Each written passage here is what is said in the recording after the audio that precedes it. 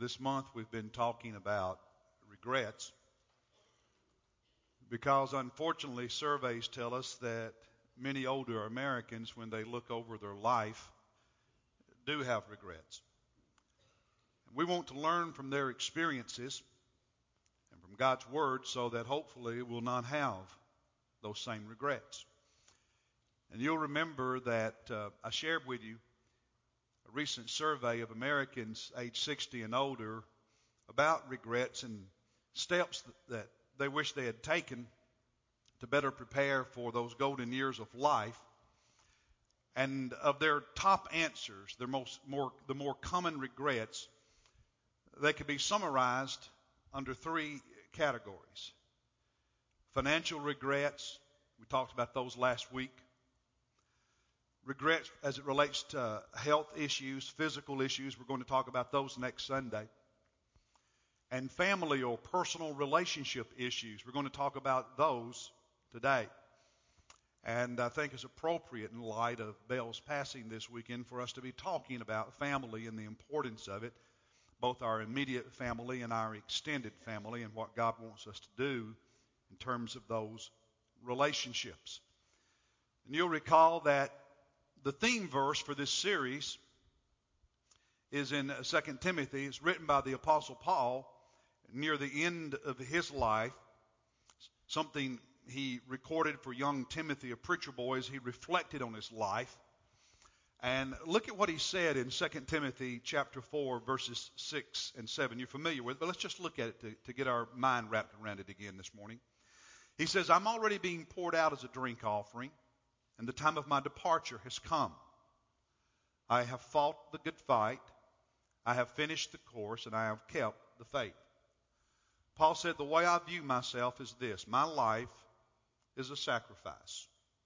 And that's the first principle, is that how you view your life and its purpose shapes the decisions you make. And Paul said, my life, the way I see myself, is I'm a sacrifice, a living sacrifice to Jesus Christ.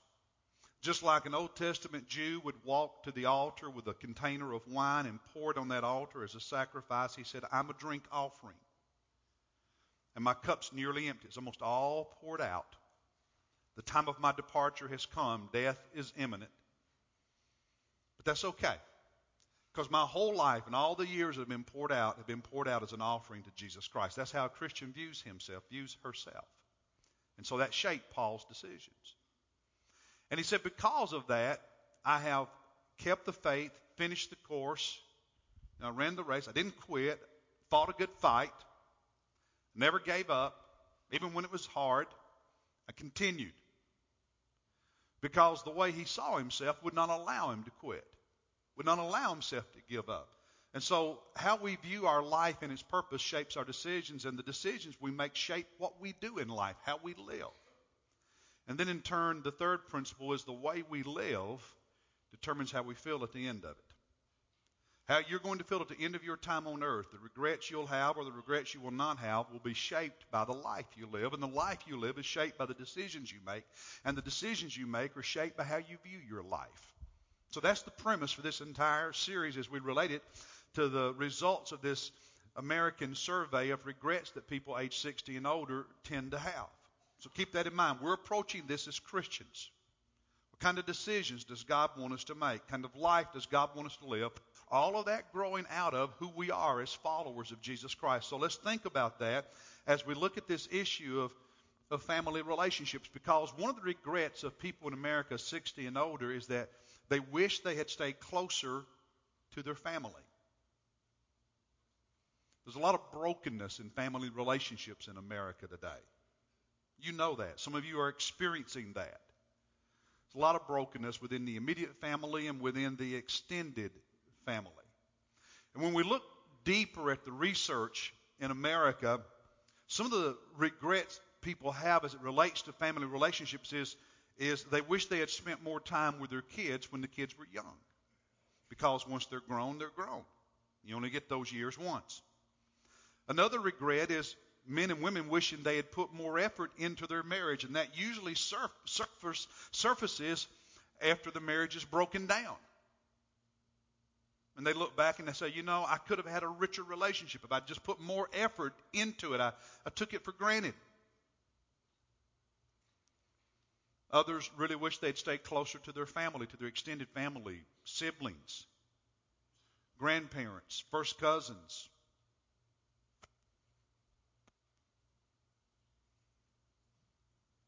A lot of older people regret some of the things they did that hurt their spouse, that hurt their children, that hurt their parents. And there's, unfortunately, a fair number of American adults who feel they married the wrong person and wish they had been a little bit smarter when they were younger and had Christian dating standards. And so I asked God to give me a passage of Scripture for today's message to kind of pull all this together.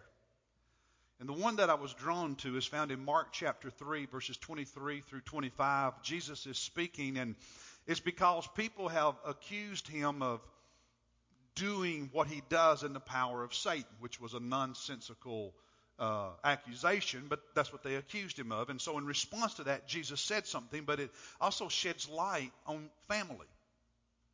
Here's what Jesus said in light of their accusations. He called them to himself, and he began speaking to them in parables. And here's what he said. How can Satan cast out Satan? Jesus had been casting out demons, and they were trying to belittle him. He said, Satan won't fight himself. If a kingdom is divided against itself, that kingdom cannot stand. I mean, an army has to be united. A nation has to be united in a time of conflict, or it's not likely to win that war. So what you're accusing me of just doesn't make any sense. But then Jesus said, if a house, or your Bible may translate it a household, is divided against itself, that house will not be able to stand.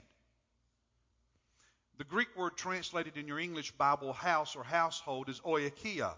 There's another word, oikos, which is usually referring to the building. Oikoia can refer to a building, but more often than not refers to the inhabitants of that building. That's why some Bibles translate it the household, the family. And so Jesus is saying is if a group of people, whether it's a nation in a time of war or a family, a household in life, if they're against one another, if they're divided, if they're not united, if they're not together, they won't stand. God is the one who created the home. God says that relationships with your loved ones are a priority. And you are to make an effort as a disciple of Jesus Christ to nurture, to nourish, to heal, to sustain those relationships. And that's challenging today, perhaps more challenging than any time in our lifetimes or the history of this nation for a lot of different reasons. Families face challenges. A challenge that's relatively new in history is mobility and geography. It's just been in the last century that most families did not live within close proximity of one another. While there's always been exceptions, until 100 years ago, almost all families lived geographically very, very close, which really encourages relationships because geographic distance, if we're not intentional, can also create emotional and relational distance because we just don't see each other. We just don't talk to each other. We don't connect. I mean, life for my kids was very different than life for me growing up on the farm, living in the farmhouse my grandfather built with my grandfather. And I could easily walk to another house on the farm where my dad's sister and her children, my first cousins, lived. And so it was easy to have relationships when people are geographically close. My kids did not grow up around anybody they were related to other than me and Monisa. I mean, it was a day's journey to see anyone that was a blood kin to them. Many of you, that's your experience in life. And that's more common than not today. And so it presents some challenges that I don't believe as a culture we have necessarily figured out how to effectively and consistently address. Another issue is work. Not just because of economic challenges and downsizing in the corporate world and people working longer hours, but both parents working outside the home, and we're busy. And that affects relationships with family. Billy Graham, in an interview about 3 years ago, talked about the regrets he has in life. One of those regrets is he wishes he had spent more time with his family. And he, in a sense of being confessional, said that he traveled too much. He accepted too many engagements. He should have been more discerning and said no more often than he did. But it was too late. Another issue is there's more to do today, especially for families with children, than ever before. And we have this insatiable sense that we need to do everything, have our kids in everything, be in everything, and therefore we're running ourselves ragged. We're so busy doing, we sometimes lack the time to be.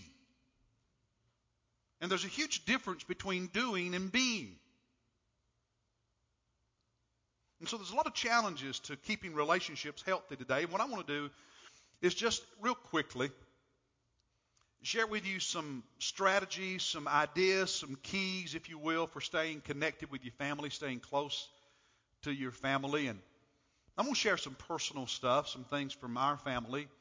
And, and I'm conscious as I do this of the fact that I'm far from perfect and my family is far from perfect and I've made mistakes. But we got some things right as well as some things wrong. And over the years, we've learned some things. And bear in mind, I've lived more than 30 years away from any family except my wife and 2 kids. And so when you do that, you learn a few things. I've been a pastor now for, how long have I been a pastor? 37 years. 37 years. I've seen a lot. I've talked to a lot of people. I've had a lot of people sit in my office and share with me their experiences. And I've learned a lot listening and watching people. And so I want to share some things, hopefully practically, out of that experience. And I'm not suggesting you do what I've done, but I'm suggesting you think and pray and ask God to show you what you need to do to sustain and connect with and build and strengthen relationships with the people who are part of your life. Now let me throw in one caveat. There are some situations which boundaries are needed. There's an abusive person in your family. Boundaries are needed. There's somebody who's unethical and manipulative and immoral in how they treat people. Boundaries are needed. So I get that, okay? But that's the exception. That's not the norm. Most families, especially siblings and relationships with those outside your very immediate family, disintegrate over hurt feelings and an unwillingness to forgive, selfishness and inflexibility, lack of effort and intentionality. And so I want to share some keys to staying close with your family. And the first one is you have to want to.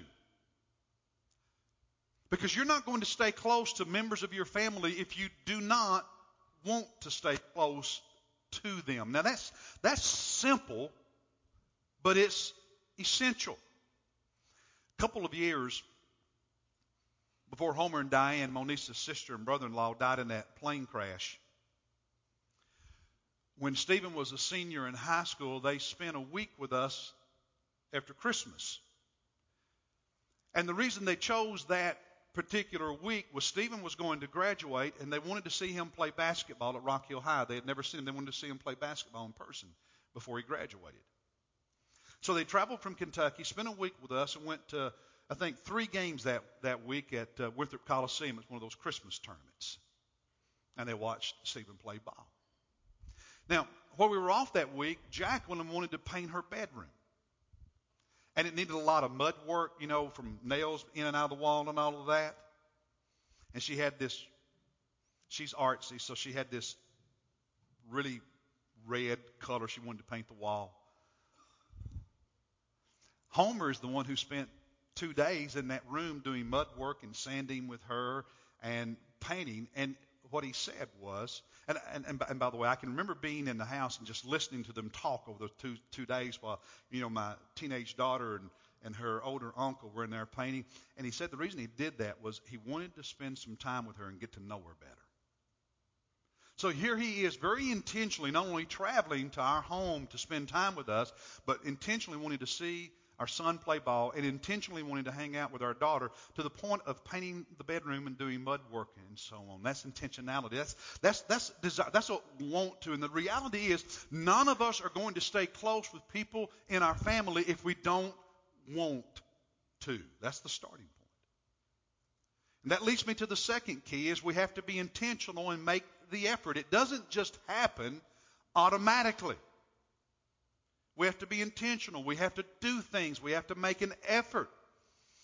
Wayne and Sue Lewis in this service have been really good to my family over the years. We've stayed in their beach house many times.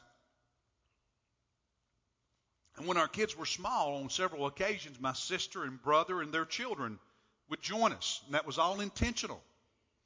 And I can talk to my sister occasionally. If that beach house comes up, she thinks she'll call it our beach house. And our kids have those memories because years ago it was intentional on all of our parts that brothers and sisters but cousins be together and develop some relationships. My mom, now most of you know this, she had a twin sister who died a few years ago. Her twin had 3 daughters, my first cousins, Faye, Joyce, and Darlene. And in the summer when I go home, whether it's a trip with me and Monisa or one of those quick trips that I sometimes make by myself, I will get on the phone before I leave South Carolina and make connection with them and always arrange, because they live several hours from where Mom lives. You know, Kentucky's a long state. It's not driving north to south in Georgia if you drive east to west in Kentucky. It's a long state. So they live several hours away. But I'll get on the phone and call and arrange it, and I'll get Mom and sometimes my sister, and we'll drive halfway between. That's after me driving from here to where Mom is, then pick them up and drive halfway again to where they live, and we'll meet in the middle just for dinner. That's my first cousins. I only see them once a year typically. But if it wasn't for intentionality, we would never see each other to maintain those relationships and also helping my mom keep connection with her twin sister's children. This Christmas, we were driving on Christmas morning to Lexington, South Carolina, to spend Christmas with Stephen and Sarah, our son and his wife.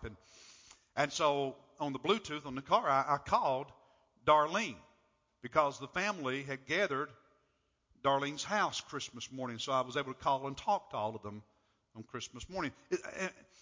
And many of you do things like that. The point is it takes intentionality and it takes effort. It takes doing something. And that leads naturally to my third suggestion. The third key is you have to have a strategy. You have to have a plan. Don't just think, well, it'll happen or when I get around to it. You have to have a strategy. You have to have a plan so that as you do it long enough, it becomes part of your DNA. It becomes part of your lifestyle. Now, you've heard Monisa and I talk about this before, but going back years ago when our kids were young, with us living here and our families in Kentucky, one of the blessings was Monisa's parents and my mother live in the same county. My sister, brother, and their children at that time lived in the same county. And so in the summer, we would take our 2 children to Kentucky and leave them for 2 or 3 weeks. Thank you, Jesus. It was great for our marriage because it was like having a 2 or 3 week honeymoon every year. Now, that's a different sermon, marriage, but couples who won't ever leave their kids so they can be alone together as a couple, not smart. Because your kids will leave you, and you better have a marriage when they leave. And the only way for that to happen is to have a marriage while they're still with you. Okay? Enough said. But it was great for our kids. They have all kinds of memories of family and the farm I grew up on, and Monisa's parents' place, because they would stay with their grandparents. They would stay with their cousins. They played with my sister and brother's kids those 2-3 weeks. And so now when any of them are traveling, whether it's to the beach or somewhere else, if they're passing anywhere near the other one's homes, they always stop and spend time with each other.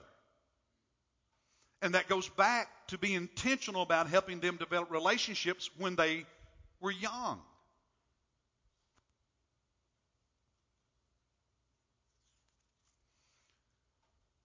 When I go home to Kentucky now, every time, now hear this, every time, I will call my sister and brother before I go. I will tell them the dates I'm going to be there. And then they get on the phone, talk to their children, and every time there will be a get-together, usually around dinner, someone's home, or sometimes in a restaurant, but every time there will be a get-together, which is my brother, my sister, their spouses, almost always all of their kids, and all of their grandkids. And it's just something that we're intentional about. Not just me, but them. My sister's youngest, he's a professional, travels a lot. He lives some distance away. And most of the time, he will bring his family and join us for that. I got to see his new baby boy for the first time we were home at Christmas, after Christmas this last time, because he brought him over so I could see him. And so intentionality, the strategy. So my strategy is to always talk to him, say, hey, Greta, when can you get everybody together? And they do it.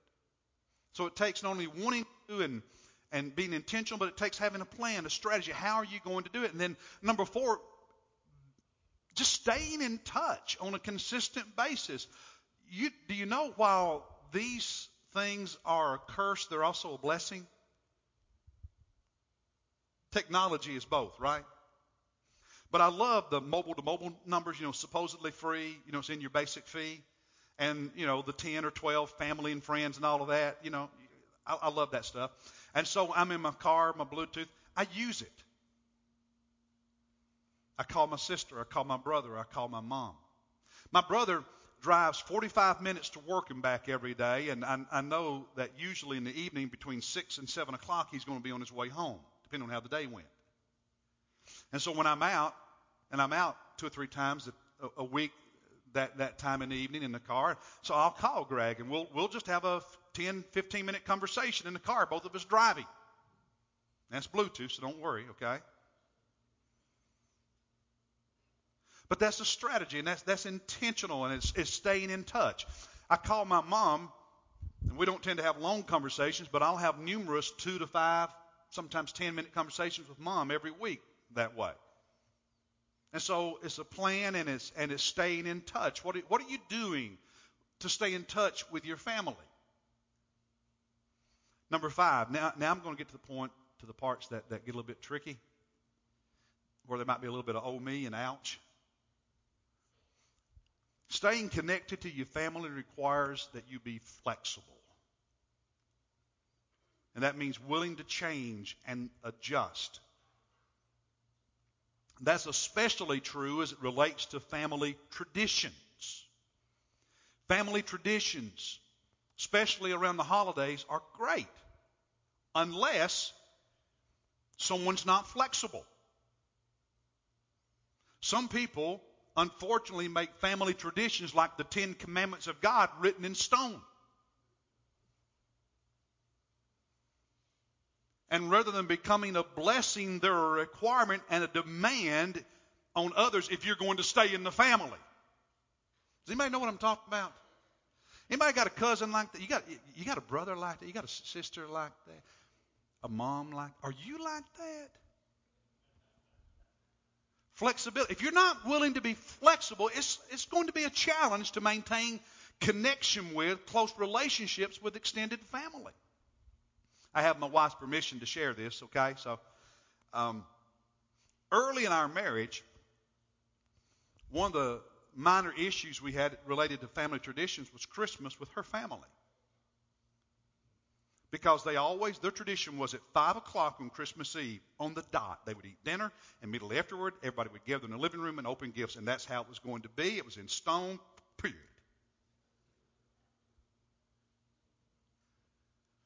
That was okay at first. We started having babies.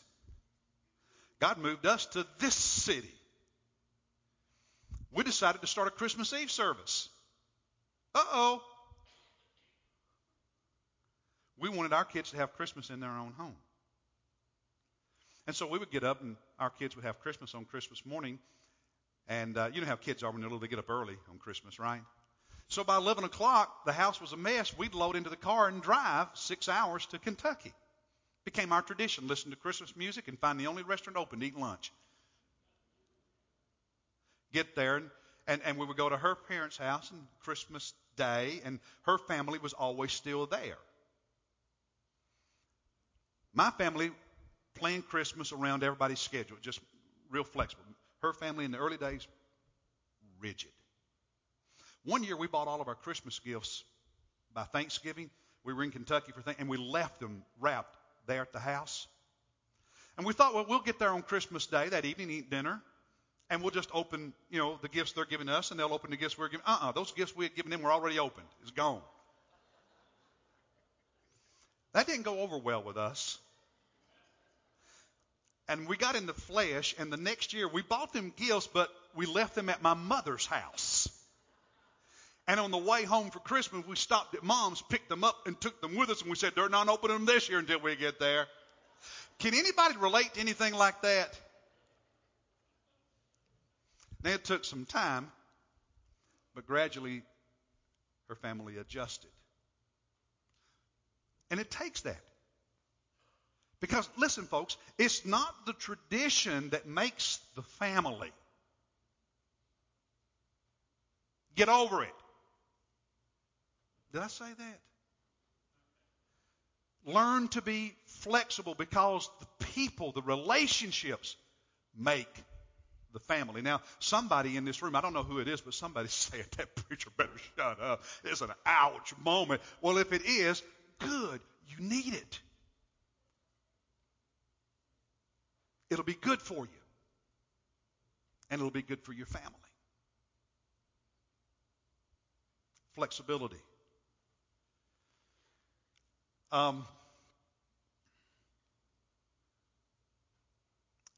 Something else that's a key is patience and overlooking the small stuff.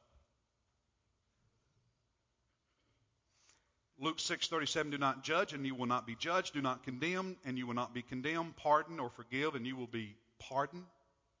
Colossians 3:13, bearing with one another, forgiving each other. Whoever has a complaint against anyone, just as the Lord forgave you, so also should you. You got a complaint against anybody in your family? You want to know something? There's probably people in your family who have a complaint against you. They're not perfect, are they? Anybody in here have, all your siblings are perfect? Anybody? Anybody have parents who are absolutely perfect? Anybody have cousins who are perfect? You're not perfect either. And if they want a relationship with you, they've got to overlook some things in your life. They've got to overlook some small stuff about you, and you need to do that with them as well. Because if you're going to have connections with your family, you've got to learn to be patient with those. We all have those little things about us that are just weird. Right? Yes, you do. I do. Yes, you do. We all do. Sarcasm. Sarcasm. Well, we all have those things, right? You got to learn to be patient. You got to learn to overlook some. And then number 7, be willing to forgive them.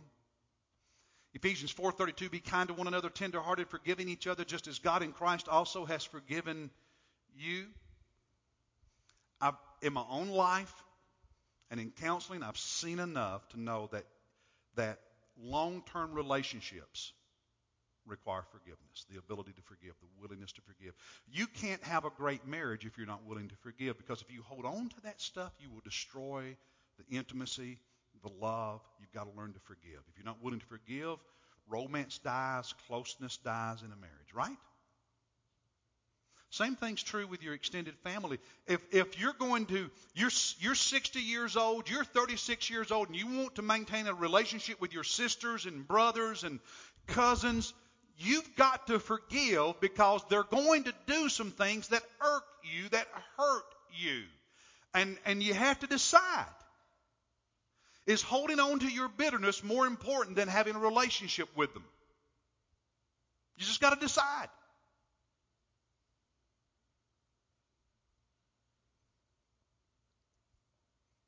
we don't see eye to eye on everything. I mean, I shared with you a few weeks ago, didn't I, about being home with my brother, a year or so ago and getting this big heated discussion about Obamacare. Y'all remember that?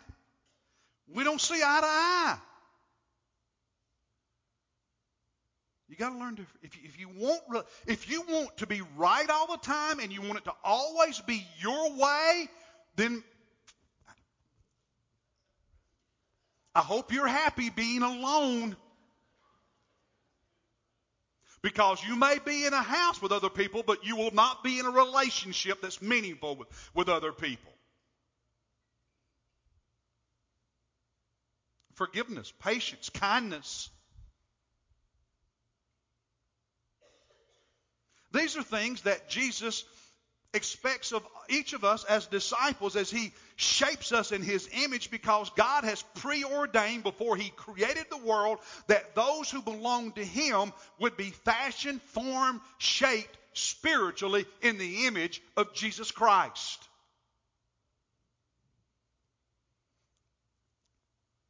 One of my dad's siblings, dad and both his sisters are now dead. One of his siblings had 4 children, my first cousins. About 7 or 8 years ago, 2 of them, daughter and son, had a big falling out.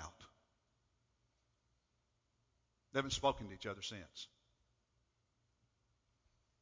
They live in the same state about 4 hours apart, haven't spoken to each other in 7 or 8 years. A couple of years ago, their brother became a Christian, was baptized. The son who had the falling out with the daughter, the brother, the sister, when he learned that the sister was going to be at the baptism, he and his family refused to go.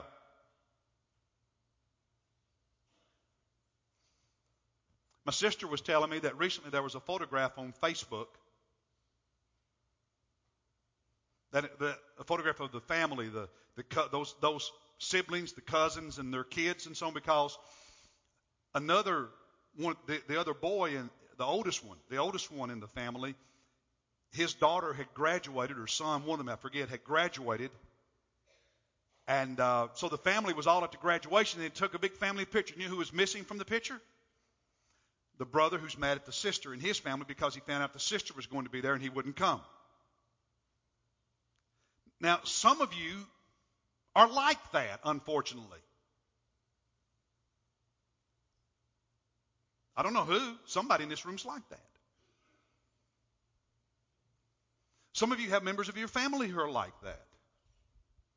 That the unwillingness to forgive. Now, I'm not talking about people who are abusive and unethical. Sometimes we just disagree. Sometimes we're going to do wrong and hurt people.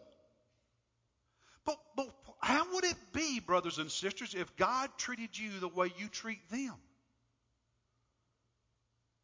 That's why it says, just as Christ has forgiven you. If you want relationships with people, forgiveness is part of that. And then the last thing is pray for them. Because the verse we've been talking about for several weeks and going to talk about a lot this year is Philippians 4:6. Be anxious for nothing, but in everything, by prayer and supplication with thanksgiving, let your requests be made known to God. I'll tell you something. It's really difficult to stay mad at people you pray for. Because you're just going to stop praying for them if you want to stay mad. It's hard to stay mad at people when you pray for God to bless them and God to help them and God to work in their life. It's hard to stay mad. And here's the interesting thing. When you begin praying for others, God has this way of speaking to you not only about them, but also about yourself. God has this unique way of saying, but I want you to do this. Doesn't he? Prayer has a way of breaking down walls and barriers and getting us to the place of forgiveness, the place of patience, the place of expressing love, the place where we're willing to take the first step instead of always waiting on others to take the first step.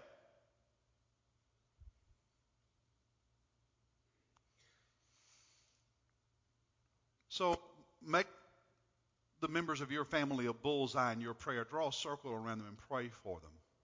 And ask God to help you learn how to love them better. Now, I know we're busy, but at the end of life, we're going to look back. And we're either going to feel good or we're going to have regrets. And brothers and sisters, when it comes time for your funeral, some people are going to be there and some people will not be there.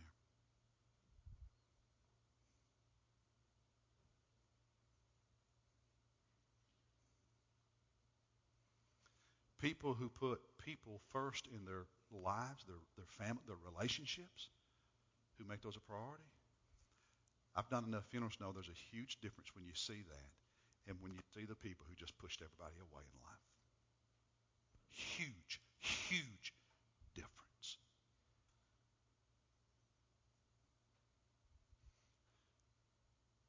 Huge difference between people who are active in church and have a lot of friends and in Christ at church and those who don't. Huge difference. Huge difference. Huge difference. So, how you want to feel when you get here will be determined by how you live, and that's determined by the decisions you make. And that's determined by whether or not you see yourself as a disciple of Jesus Christ who's living as an offering to serve, to obey Him, to grow in Christ's likeness. It changes everything. And so I want to, as we sing this invitation song, and I invite you to stand with me now. We're going to sing. I'm inviting you to make your way to this altar and pray for your family. Pray for your role in your relationships with your family. Pray for specific family members. Pray for yourself. Pray for the effort you're making. Ask God to show you what you can do to connect. You know, it may be as simple as doing something that's not done as much today as it used to be. It may be as simple as this coming year, you actually send that cousin a Christmas card.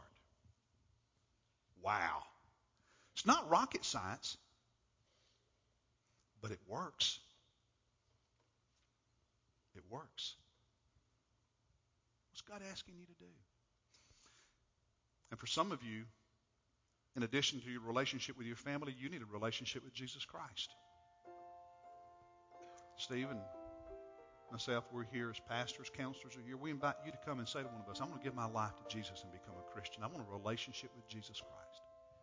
He wants one with you. He desperately wants one with you. Will you offer yourself to Him and say, Jesus, yes, I want one with you also? Then when we sing this song, you come and tell us. Make your decisions for Christ right now. Come and join this church. Come right now.